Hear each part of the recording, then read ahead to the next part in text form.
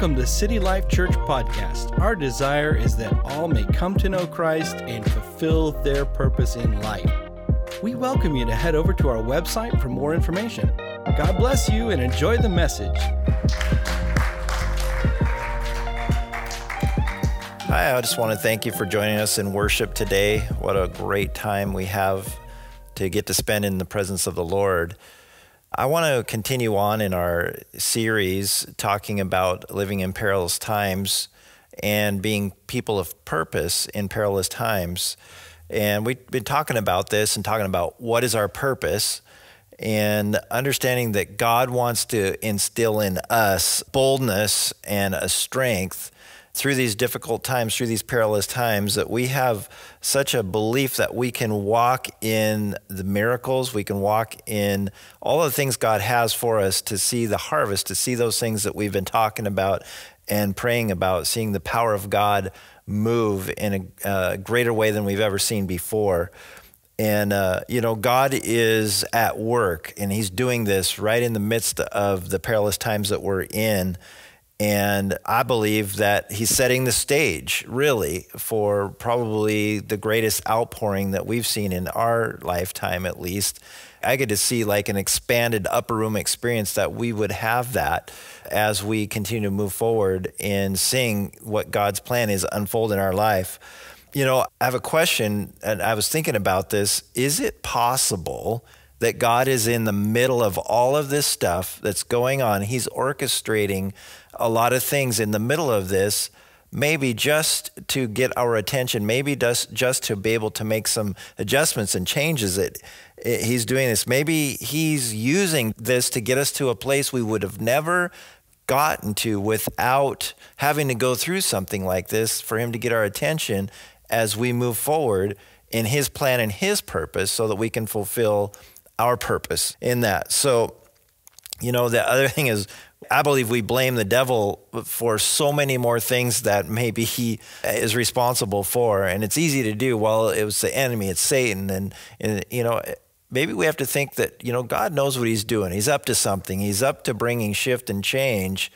And maybe it's the experiences that we're having that help get us there. Otherwise, maybe we wouldn't. We'd be too comfortable. We'd be too routine in everything that we do. And we have to remember that we must be those that have a kingdom mindset, not an earthly mindset. Because what's going on in this earth, we get so wrapped up in what's happening here on earth, we forget about the big picture, the kingdom picture that God has for us. I was just thinking about a couple of scriptures too that just keep coming back to me here in the last day or so, kind of resonating with me. In one of them just is in Matthew 16:18, where just simply the part about that Jesus said, I will build my church. And it says, and all the powers of hell will not come against it, will not prevail against it. And I think about that, where he says, I will build my church. And I think probably for multiple generations, we have the tendency, us believers, us Christians, us pastors, we have a tendency to be trying to build his church for him. I think we have to take a pause in that and say, God, we need to come back to that place and really believe that you're building your church.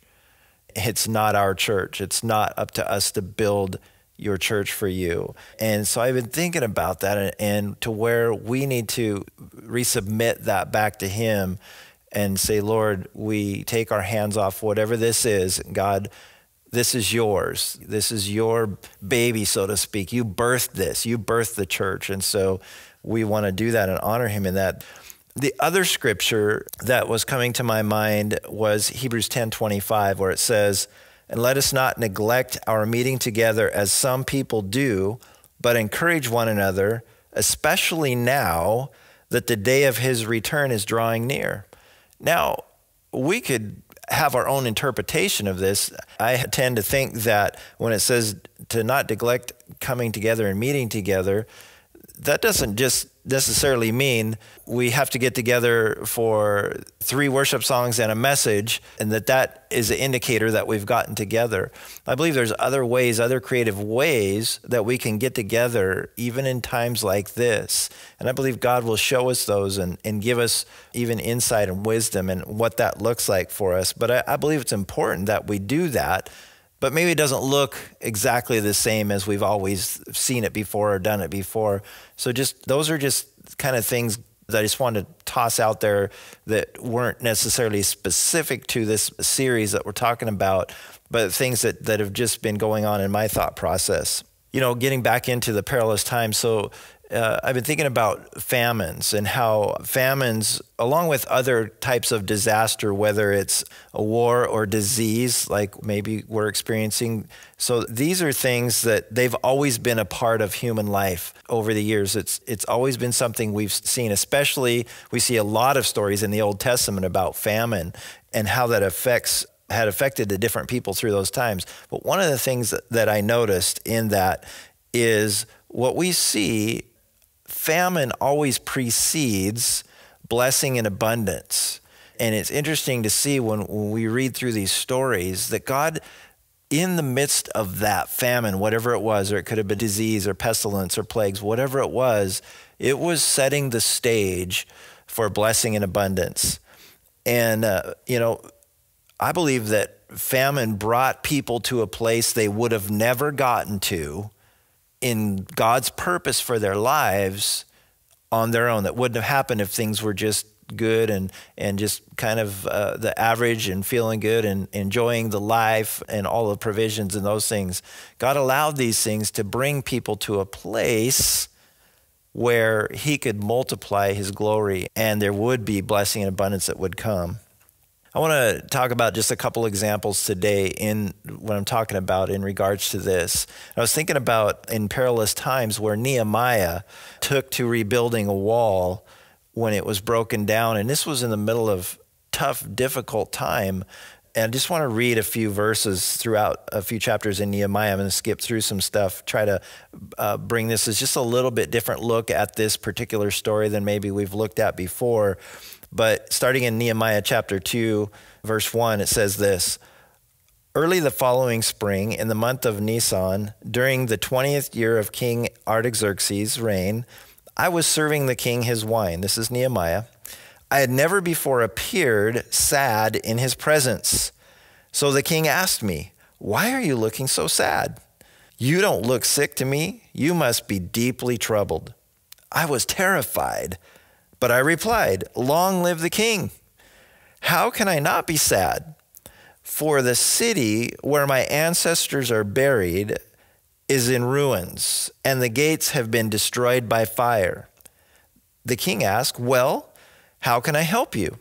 With a prayer to the God of heaven, I replied, 'If it pleases the king, and if you are pleased with me, your servant, send me to Judah to rebuild the city where my ancestors are buried.'"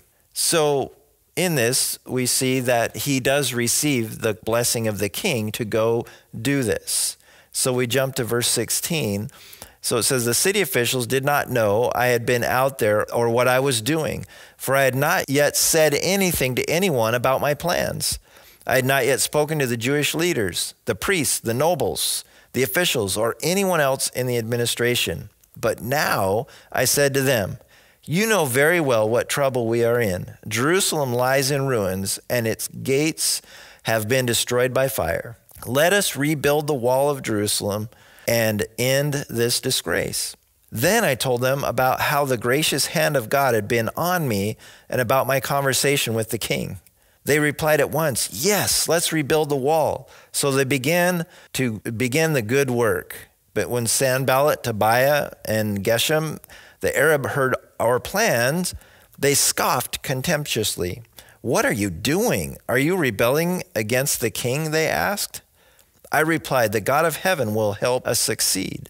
We, his servants, will start rebuilding this wall. But you have no share, legal right as well, or historic claim in Jerusalem.' So we see they begin to rebuild the wall. And along with having to strategize at keeping the enemy at bay, because there was the enemy that was coming after him, but they were working, keeping the enemy at bay. And this was a difficult, challenging, perilous time. So then we jump to chapter 5, starting in verse 1. It says, about this time, some of the men and their wives raised a cry of protest against their fellow Jews. They were saying, we have such large families, we need more food to survive. Others said, we have mortgaged our fields, vineyards, and homes to get food during the famine. And others said, we have had to borrow money on our fields and vineyards to pay our taxes. We belong to the same family as those who are wealthy, and our children are just like theirs.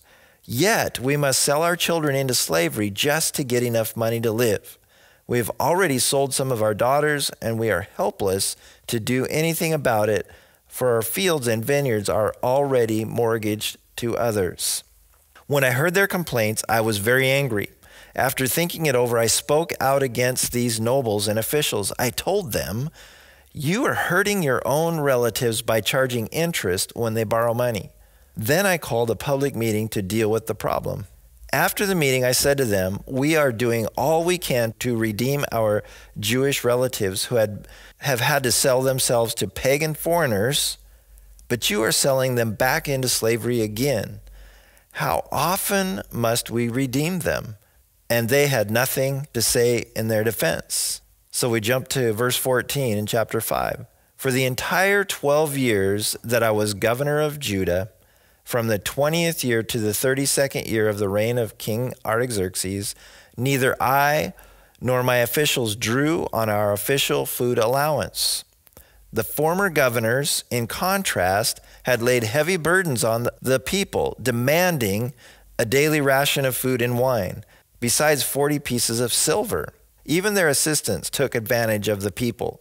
But because I feared God, I did not act that way. You know, there was so much greed and so much self-serving that was going on during this time of lack, this time of perilous times. We see this, but Nehemiah, he didn't follow the governors and their demands. He was set on following God and not what these other people were trying to do.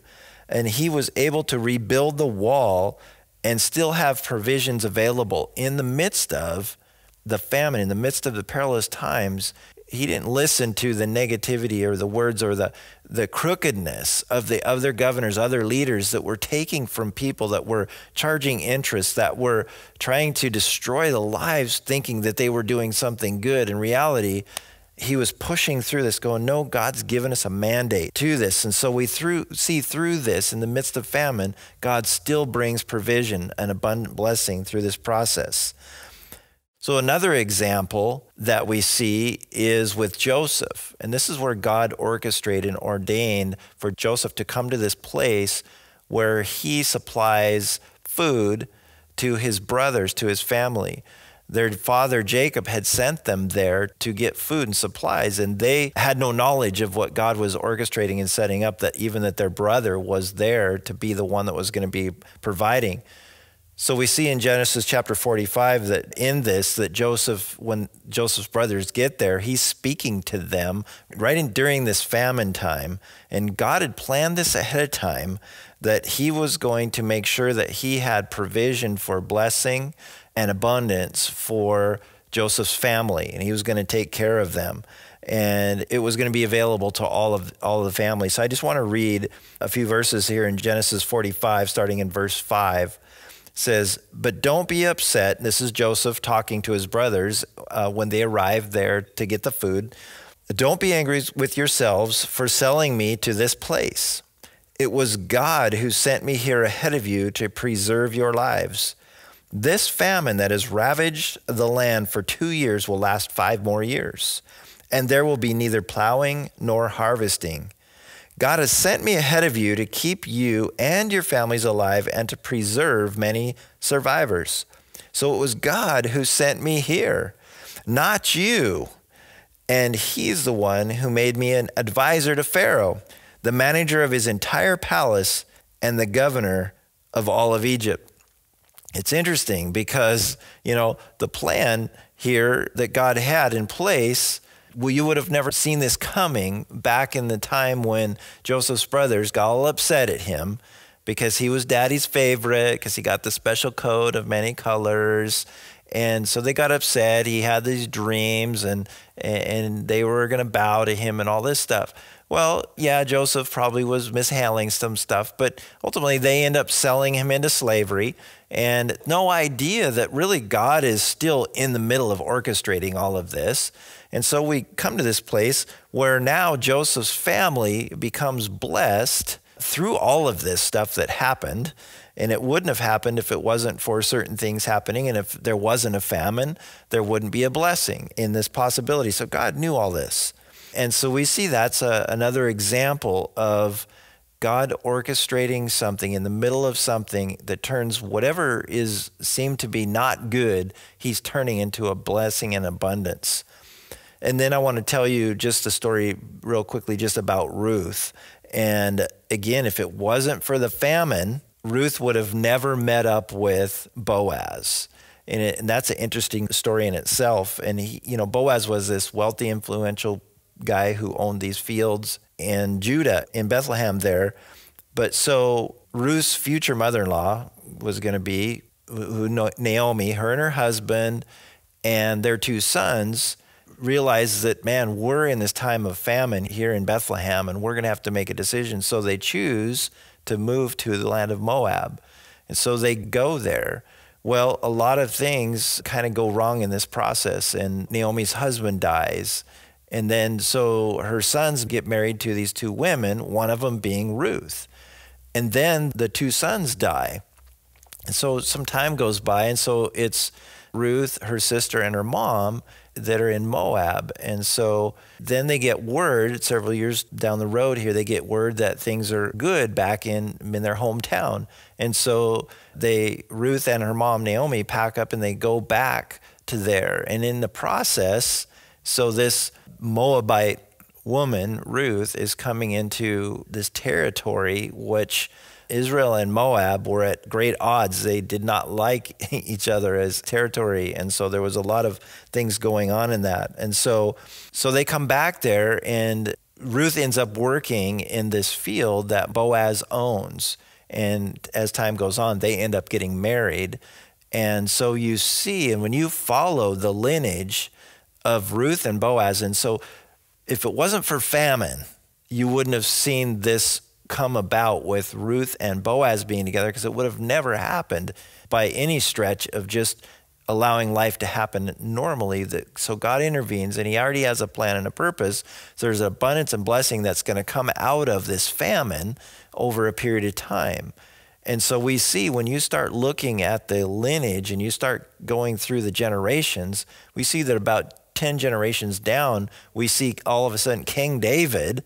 David is an offspring that came through Ruth and Boaz.